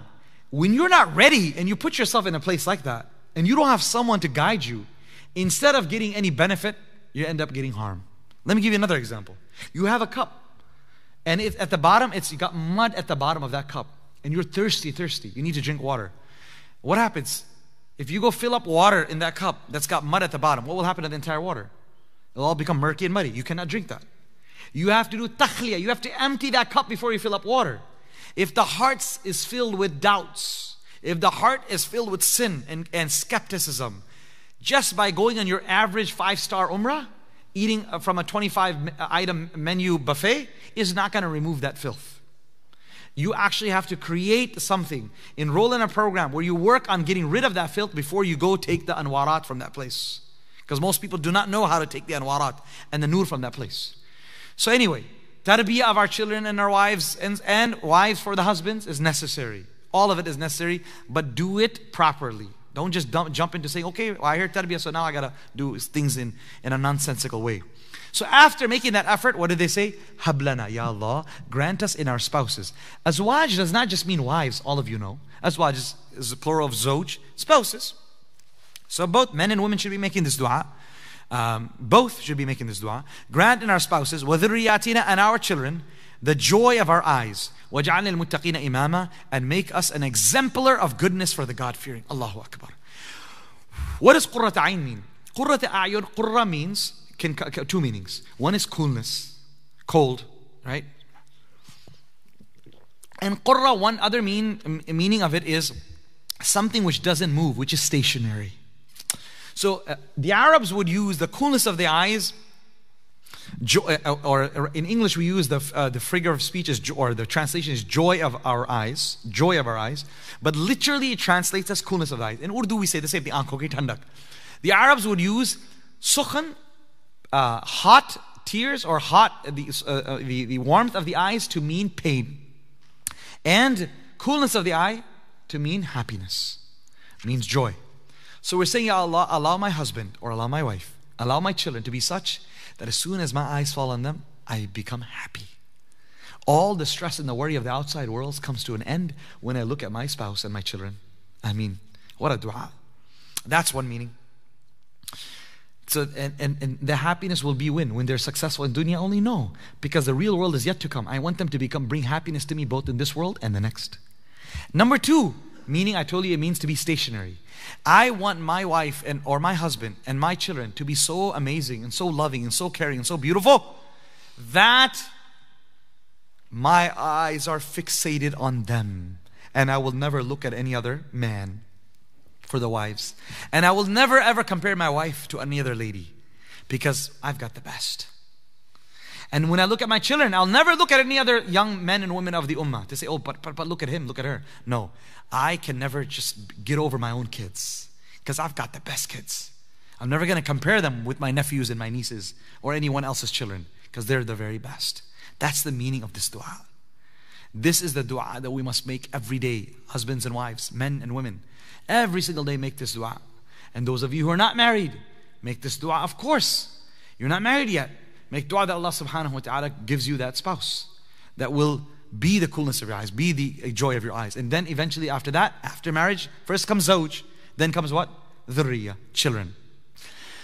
Then after that, make all of us imam. What is an imam? Imam means someone is the example. We all follow the one who did ruku and sajda in Isha and every salah, we follow him. Imam is the one who everyone follows. We don't want to just become muttaqi, we want to become the lead muttaqi in our homes. So every father needs to become the muttaqi, leader of all the kids and the spouses at home. Think about that. Every mother should desire that I am going to become the most muttaqi in my home. أُولَٰئِكَ يُجْزَوْنَ الْغُرْفَةَ بِمَا صَبَرُوا. Allah subhanahu wa ta'ala says, these are the people who are now. We're done with the attributes. Alhamdulillah, all the attributes come to a conclusion here. He says, such are these, أُولَٰئِكَ, such people, these are such people that will be rewarded al-ghurfa, with the high chamber of heaven. Ghurfa is like the penthouse. Highest chambers of heavens will be given to such people. Bima sabaru, for what they endured patiently in life. Meaning, in order to be an ibadur rahman and to remain an ibadur rahman is not easy. You might be motivated today, I might be motivated today, say, chalo, I'm going to do this. But then to have this till next week, and then till next month, next year, until your death, that's where the hard comes. The hard part is al-istiqamatu fawqa alfi karama. The ulama say al-istiqamatu fawqa alfi karama. Steadfastness is more important and more powerful than 1,000 miracles. You don't need to fly in the air. You don't need to touch people and they immediately get cured. What you do need, however, is if you got your Fajr Sunnah, then don't ever miss it. If you got Fajr Jama'ah, don't ever miss it. Right? Yesterday I gave a long khatira after Salat al-Isha about our honorable member of our community who would be sitting right on these chairs and many times sitting right in front of me. Brother Abu Adam, who would sit right here. And subhanAllah, and of course always stand behind the Imam in Salah. Because many of you were not there yesterday, of course, and online also. That's why I'm sharing this. He passed away, rahimahullah, rahmatan wasi'ah, this, on Sunday. And even the day right before he went to the hospital, he was here for Fajr. And a few hours after that, he fell down, and 3 days later, he passed away. But one thing every single member of this, regular of this community knows, he never prayed salah in second rak'ah, he never prayed salah in third rak'ah, he never was masbooq, he was always behind the imam. And no matter what the weather was, he always walked and come to the masjid if he didn't get a ride. He made sure he was here. That's called istiqamah. He's an example. Abu Adam rahimahullah was a pillar of istiqamah. Yes, the one who would sit right here, exactly. With a white beard, with a white thobe, right? I'm sure all of you regulars in tafsir remember him as well. And he passed away, and suddenly his janazah was yesterday. May Allah subhanahu wa ta'ala elevate his status, and may Allah azza wa jal make his grave a garden from the gardens of Jannah. Right? And may Allah give patience to his family, and allow all of us to follow in his footsteps of istiqamah. Right? This is what we're speaking on. Till the last day. If you have a habit of praying Fajr with Jama'ah, even on the last day, you won't miss it. That's what we're talking about. So we are speaking about what will that require? Sabr. That's why Allah subhanahu wa ta'ala says, you're going to get all this reward because of your sabr. It's not easy to have these 13 qualities. And it's definitely not easy to retain these 13 qualities till your death comes. And then when you do end up in Jannah, therein you shall be met with a welcoming salutation and peace. Salam from who? Salam from 3 groups of people. Salam from the angels. Number 2, salam from Ashab al-A'raf, the people who are neither in Jannah and neither in Jahannam because their good and bad deeds were equal. And then number 3, salam, the greatest salam from who? Allah. Salamun qawlan min Rabbir Rahim. Those are the 3 types of salam that they will be receiving. Khalidina fiha, they shall abide therein forever. Hasunat mustaqarran wa muqama, like it came before sa'at mustaqarran wa muqama. Here hasunat, a most excellent residence and station that you're going to be. Now that if you remember, I spoke about mustaqarran wa muqama, the difference. Who remembers that? The difference between mustaqar and muqama. Anyone remember the difference between this? Sa'at mustaqarran wa muqama and hasunat. Yeah. Gee. Okay. Yes. MashaAllah. Takbir. All right, alhamdulillah. Our elders here are listening, our brothers here are listening, alhamdulillah, attentively capturing it, mashallah. The mustaqarran is temporary, muqaman is long term. So I explained over there that mustaqarran temporary will be for the sinful, muqaman will be for the disbeliever, or a Muslim whose tawbah was not accepted. Allah forbid. So here, what does it mean for Jannah? It means that in Jannah, you're going to be enjoying, of course, you're going to be looking at something like, wow, this is Jannah. Oh my God, this is unbelievable. But then you'll be told, no. This is not Jannah. This is just 1/1,000,000th of your day. You still got to move on. Let's take you to the next room. Let's take you to the next scene. Let's take you to the next garden. So there is a sense of temporal aspects of Jannah because a person will be thinking that this is it. But he said, no, this is one of many. Come on, let's move on. Go to the next one. As it comes in certain narrations, which I've heard, that a Jannati will be sitting at the door of Jannah, staring at the door of Jannah, thinking he has already arrived in Jannah for decades. And then someone said, what are you doing? Well, I'm in Jannah. This is not Jannah. This is simply at the door of Jannah. Allahu Akbar. May Allah subhanahu wa ta'ala give all those who have deceased from the ummah already the chance to see such things, especially our shuhada from Gaza and Palestine and different parts of Palestine. May Allah azza wa allow them to be already, their souls to be at the door of Jannah. Ameen Rabbil Alameen. قُلْ مَا يَعْبَأُ بِكُمْ رَبِّي لَوْلَا دُعَاءَكُمْ. O Prophet ﷺ, say, مَا يَعْبَأُ بِكُمْ, never would my Lord even care for you, O people. لَوْلَا دُعَاءَكُمْ, were it not for you calling upon Him in worship and need. فَقَدْ كَذَّبْتُمْ, but truly you disbelievers have belied in the faith. فَسَوْفَ يَكُونُ لِزَامًا. Thus your punishment shall soon become inescapable. Allah subhanahu wa ta'ala here is saying that my help to you, for you in this world, and of hereafter, is contingent on your ibadah and dua to me. But if you've chosen, O disbelievers, to turn your back against me and not to worship me and not to call upon me, then do not expect any help. Instead, the way your kufr is inseparable from you, my punishment shall be inseparable forever in the hellfire. Khalidina fi abada, will stay in there forever.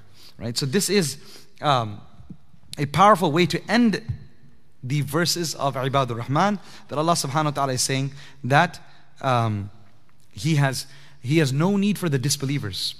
You know what? I'm not going to pity you. If you don't want to worship me, guess what? I'll see you in Jahannam. That's what it is. I'll see you in hell. And as Allah being the punisher, and they being the ones who are, receiving that punishment. Number two, some ulama have explained this, that if Allah subhanahu wa ta'ala were Allah subhanahu wa ta'ala, فَلَوْلَا أَنَّهُ خَلَقَكُمْ لِيُسْعِدَكُمْ. If Allah subhanahu wa ta'ala did not create you to give you a good life, and if Allah subhanahu wa ta'ala did not invite you to His mercy and invite you to His Jannah, then you would not, Allah subhanahu wa ta'ala would not have shown any care. Meaning if it wasn't for Allah subhanahu wa ta'ala's care for you, you would have never received revelation. The fact that Allah is inviting you through His prophets, the way this Quran is opening up to you all the avenues of paradise, it's such a beautiful explanation. It's because Allah cares about you. So care back and follow it. And if you choose not to, then you're not going to get any care from Allah, because Allah subhanahu wa ta'ala has already explained it to you and shared with you whatever He can. Let me end with a powerful hadith Qudsi. Nabi sallallahu alayhi wa sallam said, Ya ibadi, Allah subhanahu wa ta'ala says, O my servants, إِنَّكُمْ لَمْ تَبْلَغُوا ضَرِّي فَتَضُرُّونِي. You will never be able to ever harm me. O my servants, you will never be able to harm me. Then He said, and you will never be able to benefit me. I don't need harm or benefit. Whatever you do is for your own benefit or harm. لو أن أولكم وآخركم وإنسكم وجنكم. If the first and the last, the men and the women, the humans and the jinn, if they were to become like the most sinful servant ever to walk on the surface of the earth, that would not decrease in my grandeur, might, and ownership in the least. And O my servants, the first and the last, the men and the women, the humans and the jinn, if they were to all become like the most pious person, it would not increase in my grandeur the least. And then, O my servants, if all of you were to stand in one open plain, and every single one of you were to ask me whatever he wants to ask, and I were to then give every single trillions and trillions and trillions of individuals, every single of the hundreds of thousands of things that they're asking for, it would not decrease from my kingdom in the least, not even equivalent to the amount that if a what do you call that? Needle were to be placed into an ocean and then lifted up, how much water would it decrease from the oceans? Not even to that amount would all of this giving to every one of you decrease from my treasures. Ya ibadi, O my servants, innama hi a'malukum uhsiha lakum. All I am doing is I am counting and keeping record of your actions. Thumma ufiyakum iyaha, and then I'm going to give it right back to you on the day of judgment. فَمَنْ وَجَدَ خَيْرًا, whoever finds in his book of deeds goodness, فَلْيَحْمَدِ اللَّهِ, thank Allah for the tawfiq He gave you. وَمَنْ وَجَدَ غَيْرَ ذَلِكَ, and whoever he receives his book of deeds on the day of judgment finds something not so good, فَلَا يَلُومَنَّ إِلَّا نَفْسَهُ, then he should blame no one besides himself. This is it. On the day of judgment, you're going to get exactly what you did. Nothing more, nothing less. And this is what قُلْ مَا يَعْبَأُ بِكُمْ is telling us. Allah doesn't need you, Allah doesn't need you. I'm watching what you're doing, and I'm going to make sure you get it back, and based on whatever's written in the book, you will be rewarded or punished. So the ball is in my court. The ball is in your court. Allah has said what He needs to say. The Prophet has done whatever effort he needs to do. The ulama have done whatever they need to do. Now it's my turn and our turn to begin to put into this practice. SubhanAllah, how much we've covered in 13 sessions. Allahu Akbar. So much. I ask Allah Azza wa Jalla not to make all of this speech and what we heard and what we said a proof against us, but He rather make it proof for us. And may He make you and I amongst those who, more than just listening, immediately put things into practice. Beloved brothers and sisters, make this niyyah today, that inshaAllah tabarak wa ta'ala, we will try our level best. Whatever khair we heard, that we'll not only put into practice, but we will also share it with others as well. And those of you who are here first time, alhamdulillah, or those of you who don't usually come, or you came today after a long time, alhamdulillah, all our sessions are recorded from the very first day. You just go to the Masjid DS YouTube channel, go to the playlist, and they're very nicely available there. You can also find us on iTunes and many others, Spotify and all these other types of platforms. All of this tafasir are uploaded there as well. So definitely benefit from that. And you can scan the WhatsApp group if you haven't already done so. And inshallah tabarak wa ta'ala, you'll stay connected with the links to all our tafsirs and so forth. Additionally, we'll of course be starting inshallah next week Surah Al-Qasas. Okay, the story of the surah of the stories, inshallah. And one of the things I wanted to talk about that, because it starts off with the story of Musa and Fir'aun, and we're dealing right now with all of that. So I think it'll be beautiful lessons we can derive from the story of Musa alayhi salam and how he dealt with Fir'aun.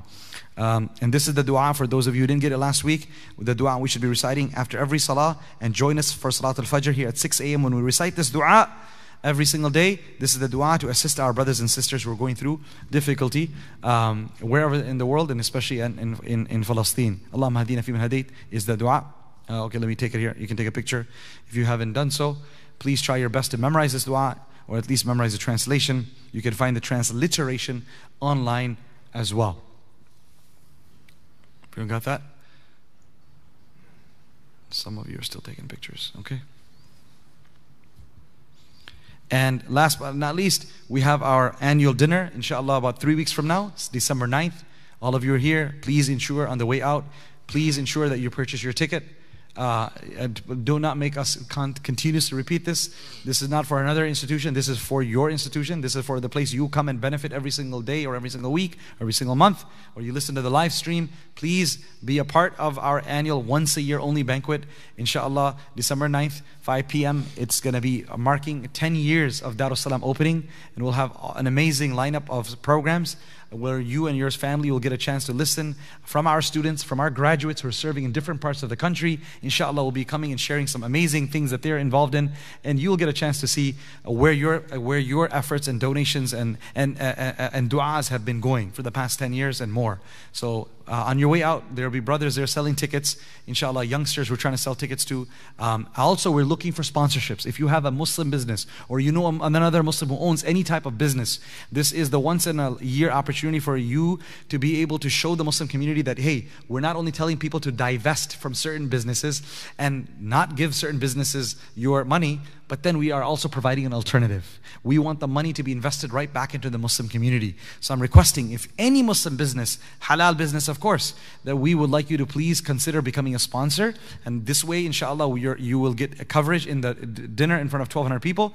But we will constantly, inshallah, only those businesses that have supported it will make a file. We're making a booklet, and every couple months or every month, inshallah, we'll be running those ads through our WhatsApp group of thousands of people. And we'll say, these are businesses that support Darus Salam. Not to say no one else does besides that, but these are this year have supported it. And if you're looking for a barber, to looking into a plumber, to looking to a doctor, to looking into a restaurant, alhamdulillah, look no further than these businesses that are, alhamdulillah, serving your masjid. So I request all of you who have a business, please reach out to us and reach out to the office and become a sponsor of any level for this business, for this event, and you will be able to, inshallah, get an opportunity to show your support to the rest of the community, and hopefully this will create an opportunity for money to stay within the Muslim community, inshallah, tabarak wa ta'ala. We have our weekly Saturday Fajr program, 6 a.m., followed by a talk and a big breakfast. Thursday is a khatira after Salat al-Isha about the Prophet ﷺ's sacrifices, followed by salawat program, sending salutations upon the Prophet ﷺ. These are our community events for the sisters and brothers as well. Let us inshallah conclude with the dua. Bismillah ar-Rahman ar-Rahim. Allahumma anta salamu wa minka salamu wa tabarakta ya dhal jalali wal ikram. Allahumma lakal hamdu kullu wa lakal shukru kullu. Allahumma la nuhsi tha'an alayka anta kama athnayta ala nafsik. Rabbi ighfir warham wa tajawaz amma ta'lam innaka antal azizul akram. Allahumma hadina fi man hadayt wa afina fi man afayt wa tawallana fi man tawallayt wa barik lana fi ma a'tayt wa qina wasrif 'anna sharra ma qadayt. فإنك تقضي ولا يقضى عليك إنه لا يذل من واليت ولا يعز من عاديت تباركت ربنا وتعاليت نستغفرك اللهم من جميع الذنوب والخطايا ونتوب إليك. Oh Allah, we ask you to accept this gathering. Oh Allah, we ask you to send your special mercy upon all of us. Oh Allah, we ask you, Allah, all those brothers and sisters in all of these past sessions who have come, or those who are here present today, oh Allah, whatever issues they're going through in their homes, whatever the issues they're going through in their spirituality, oh Allah, in their financial states, oh Allah, in their physical health, oh Allah, in their relationships with their family members, oh Allah, in any other aspect of their deen or dunya or akhirah, oh Allah, we ask you, allow their presence in the masjid, allow their presence in this gathering of ilm and dhikr to become a means of those problems being removed, those difficulties being solved, their sins being forgiven, oh Allah, they becoming your beloved, oh Allah, they attracting your mercy, oh Allah, we ask you, Allah, to send your special mercy upon every single one of us and our extended families. Oh Allah, we ask you to send your mercy upon the entire ummah of Rasulullah. Oh Allah, we ask you to forgive the entire ummah. Allow the ummah to repent from all their major and minor sins. Oh Allah, we ask you to allow your help and your protection to descend upon the believers across the globe. Oh Allah, we ask you to grant true faith and true conscience to all our Muslims, especially our leaders across the globe. Oh Allah, all our leaders, both Muslim and non-Muslim across the globe. Oh Allah, we ask you, Allah, to grant them an awakening, Ya Allah. Allow them to see right as wrong, right as right and wrong as wrong. Allow them to be able to follow the right and allow them to be protected from the wrong. Oh Allah, allow us to understand the true enemies of shaitan and nafs, and allow us all to take all the precautions to be able to protect us from nafs and shaitan. Oh Allah, we ask you, Allah, to have mercy on the brothers and sisters in Palestine. Oh Allah, we ask you to accept their martyrs. Oh Allah, allow the pleas and the cries of the injured ones, Ya Allah, to be accepted, Ya Allah. Allow through the barakah of their pleas and cries, oh Allah, of the innocent ones, Ya Allah, that you send your special mercy upon them. Oh Allah, even those who are passing away, allow them to die in a painless manner. Oh Allah, those who are suffering, oh Allah, apparently to our eyes, Ya Allah, you are absolutely capable of allowing them not to feel that pain. Oh Allah, we ask you, Allah, oh Allah, remove their pain from those who are going through unbelievable levels of difficulty and torture, Ya Allah. Oh Allah, you're capable of them not feeling it, Ya Allah. Oh Allah, allow every single ounce of pain that they're going through, Ya Allah, allow them to get upgrades of millions of levels in Jannah, Ya Allah. Oh Allah, allow them to become your beloved, Ya Allah. Allow them to become awliya of yours. Allow them to be raised with the Sahaba, Ya Allah. Allow them to be greeted by the Prophet alayhi salatu wasalam at the Hawd al-Kawthar. Oh Allah, allow their souls to be in the company of the Prophet alayhi salatu wasalam. Oh Allah, all those who have lost their loved ones, allow them to gain solace and comfort by, Ya Allah, by seeing their visions of their elders and those of their youngsters and their babies who passed away. Oh Allah, allow them, Ya Allah, to see beautiful dreams about them. Oh Allah, allow them to gain comfort and solace in any manner that you wish to give it to them, Ya Allah. Oh Allah, allow their tears, Ya Allah, to not allow their tears not to go down in vain, Ya Allah. Allow the blood not to be spilt in vain, Ya Allah. Oh Allah, allow that blood that's being spilt, allow those tears that are being shed, allow it to become a means of, Ya Allah, removing the horrible layers of darkness from our hearts and the hearts of the ummah. Oh Allah, through their crying, wake all of us up, Ya Allah. Through their crying, wake all of us up, Ya Allah. Through their crying, make us all punctual in the masjid, Ya Allah. Oh Allah, through their pleas and cries, make us all from amongst those who are regular in the masjid, Ya Allah. Oh Allah, make our spouses from amongst those, Ya Allah, who push their husbands and their sons and to the masjid, Ya Allah. Oh Allah, through their crying, Ya Allah, allow all of us to become students of knowledge, our children to become students of knowledge. Oh Allah, through their pleas and cries, allow the ummah to make tawbah from riba, make tawbah from zina, make tawbah from alcohol and all intoxicants, tawbah from backbiting, tawbah from yelling and screaming in inappropriate places, tawbah from using harsh language and bad language. Oh Allah, tawbah, Ya Allah, from indulging in any type of, Ya Allah, bad akhlaq. Oh Allah, tawbah from neglecting any and all sunnah of the Prophet ﷺ. Ya Allah, allow these incidents and this war, and rather this genocide, Allah, allow it to become a means of the masajid filling up. Allow it to become the means of men and women start focusing on building the relationships. Allow it to become the means of people focusing on the relationship with the Quran. Oh Allah, allow it to become the means of, Ya Allah, women and men, Ya Allah, recognizing what their responsibilities are as Muslims. Oh Allah, allow it to become a means of all of us, Ya Allah, shunning materialism, shunning, Ya Allah, atheism and agnosticism from our hearts. Oh Allah, shunning any and all forms of the evil isms that exist today.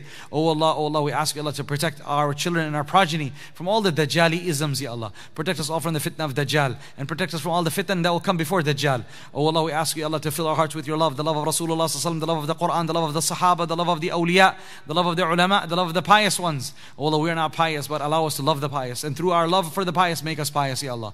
Oh Allah, we ask you to fill our hearts with taqwa. Oh Allah, grant all of us righteous, pious spouses and children. Oh Allah, those who are not married, grant them the very best of spouses. Those who are married, grant them mahabbah and love in their marriages. Oh Allah, do not allow shaitan and nafs to have a share in their marriages. Oh Allah, those who do not have children, grant them healthy, pious, righteous children. Those who have children, make them, Ya Allah, make them, Ya Allah, such children, Ya Allah, they'll become a means of the happiness of the parents both in this world and the next, Ya Allah. Oh Allah, we ask you, Allah, those who are struggling to come to the masjid, those who are struggling to sit in the programs, those who are struggling to volunteer for the masjid. Oh Allah, I beg you in this beautiful occasion, with the presence of so many young and old women and men and children listening online and on site. Oh Allah, through the barakah of the pious who are sitting here, I don't know who is here, you know who they are. Oh Allah, we ask you, Allah, to remove all the obstacles from anyone and everyone who wants to come to the masjid but is not able to do so. All of those who try every day but that are not able to, who try every week but that are not able to. Oh Allah, all the past volunteers who want to help and be a part of the masjid but do not seem capable of doing so. All of those musallis who used to pray in the masajid but for some reason have been pushed away and do not find it easy to pray in the masjid again. Ya Allah, we ask you to break those shackles, break those barriers, break those walls, Ya Allah, between anyone who wants to come to your house, between anyone who wants to come to you but finds their path blocked. Ya Allah, break those barriers through those tears and blood of our brothers and sisters, Ya Allah. Oh Allah, we ask you to bring a revival within the ummah. Bring a revival within the ummah. Oh Allah, bring a revival within our leaders. Bring a revival within the ulama. Bring the revival within the youth. Ya Allah, bring the revival within the women. Oh Allah, let the ending of all of this suffering be beautiful. Oh Allah, let the ending be beautiful. Let the ending be great. Not only hereafter, but in this world as well. Oh Allah, protect this masjid and all the other masajid. Protect this madrasa and seminary and all the other seminaries and madrasas across the globe. Oh Allah, protect all the deeni efforts. Oh Allah, protect all of these deeni efforts from internal and external fitness. Allah, protect her from hasad nazar, protect her from sihr, protect her from the evil plots of shaitan. Oh Allah, allow all of us to be protected from the evil plots of shaitan and nafsi, Allah. Oh Allah, protect us from the seeing enemy and the unseen enemy, Allah. Oh Allah, we ask you to grant all of us a life of taqwa, death on taqwa, raise us on taqwa under the banner of the Prophet sallallahu alaihi wasallam. Oh Allah, allow us to leave this world in a state that you're happy with us and we're excited to receive what rewards you have prepared for us and Jannah you have prepared for us. Allow us to leave this world with kalima la ilaha illallah Muhammad Rasulullah on our tongues, with conviction and yaqeen in a state that all our sins have been forgiven. Oh Allah, allow our grave to be a garden from the gardens of Jannah. Oh Allah, we ask you, Allah, to make the graves of our parents, our elders, our teachers, and all those who passed away from the ummah, and in this community, our brother Abu Adam, and all those who passed away previously from our community and beyond. Oh Allah, especially from amongst the well-wishers and the donors and the patrons of this masjid who passed away. Oh Allah, we ask you to fill their graves with nur and allow them all to attain the rewards and sadaqah jariyah of everything that happens here, including this majlis. Allow this gathering, the rewards of this gathering, and any good deed that comes out of this gathering, to allow this to be presented to the souls of those who passed away, Ya Allah. Oh Allah, we ask you the way you've gathered us here today, gather us many, many, many more times in this world, and gather us under your banner, under under the banner of Rasul Sallam, under your throne on the day of judgment. Subhana rabbika rabbil izzati amma yasifun, wa salamun ala al-mursaleen, walhamdulillahi rabbil alameen, wa jazakumullahu khaira for all of you for being so patient. May Allah reward you immensely for that. Assalamu alaikum wa rahmatullahi wa barakatuh.